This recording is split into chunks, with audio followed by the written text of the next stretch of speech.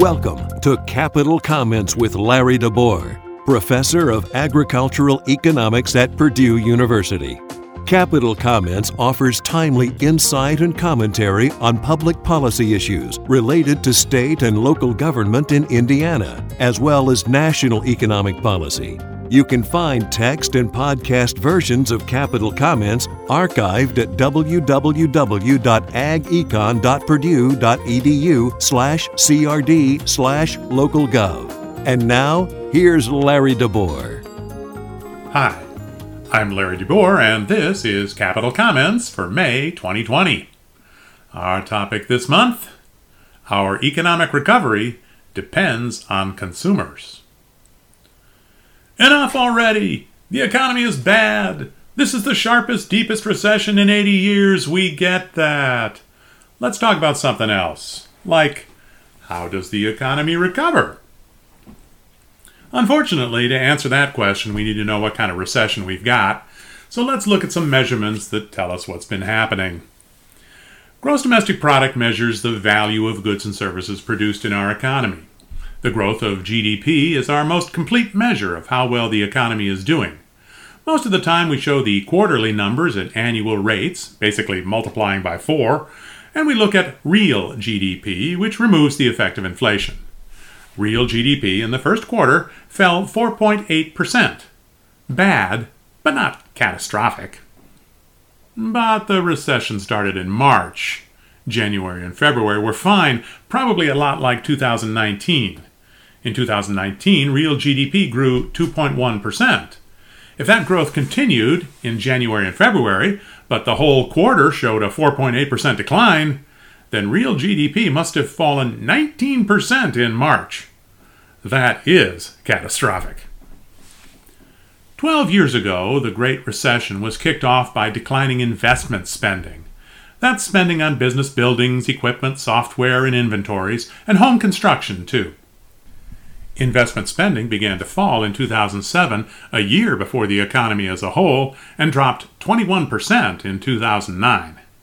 Spending by households on consumer goods and services fell just 1.3% that year. That is not what's happening this time. In the first quarter, investment spending fell 5.8%, a little less than its 6.2% drop in the fourth quarter.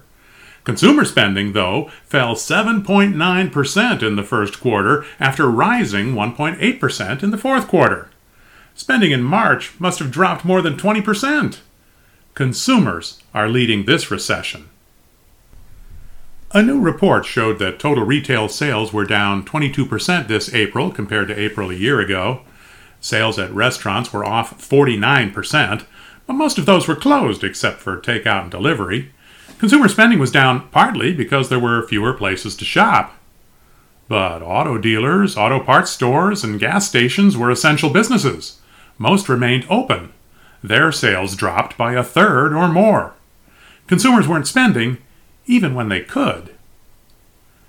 That's also shown in the inflation data. If most goods and services were in short supply, prices would go up. Consumers would compete to buy scarce goods, and retailers would not need to cut prices. We'd get higher inflation. But according to the Consumer Price Index, prices are falling. That's not inflation, that's deflation. Even after removing the influence of falling gasoline prices, the CPI fell 5.2% in April. Businesses were cutting prices, trying to get consumers to buy. The drop in consumer spending is leading the recession. To recover, consumers must spend again. What will it take? Consumers need income to spend. Tens of millions of people have lost their jobs. As the economy opens up, people can go back to work. But some employers have not survived. Those that open at 50% capacity may not need as many employees. And then there's the vicious cycle. Businesses won't employ all their workers if sales are down. Sales can't increase until people are employed and earning income. Employed people earning income can go back to spending. But what if they've depleted their savings or gone into debt during the lockdown?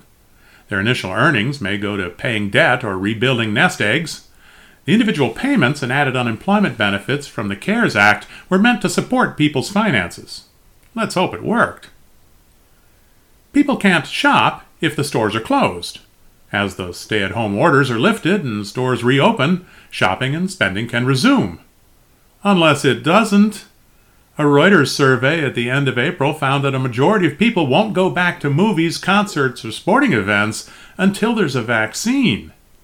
The ultimate reason that consumers quit spending was because they were afraid of getting sick. Our economic recovery comes back to the virus. Get it under control, and consumers will feel confident enough to spend. Without that, full recovery probably won't happen. And that's Capital Comments for May 2020. I'm Larry DeBoer. You've been listening to Capital Comments. You can find text and podcast versions of Capital Comments archived at www.agecon.purdue.edu/crd/localgov.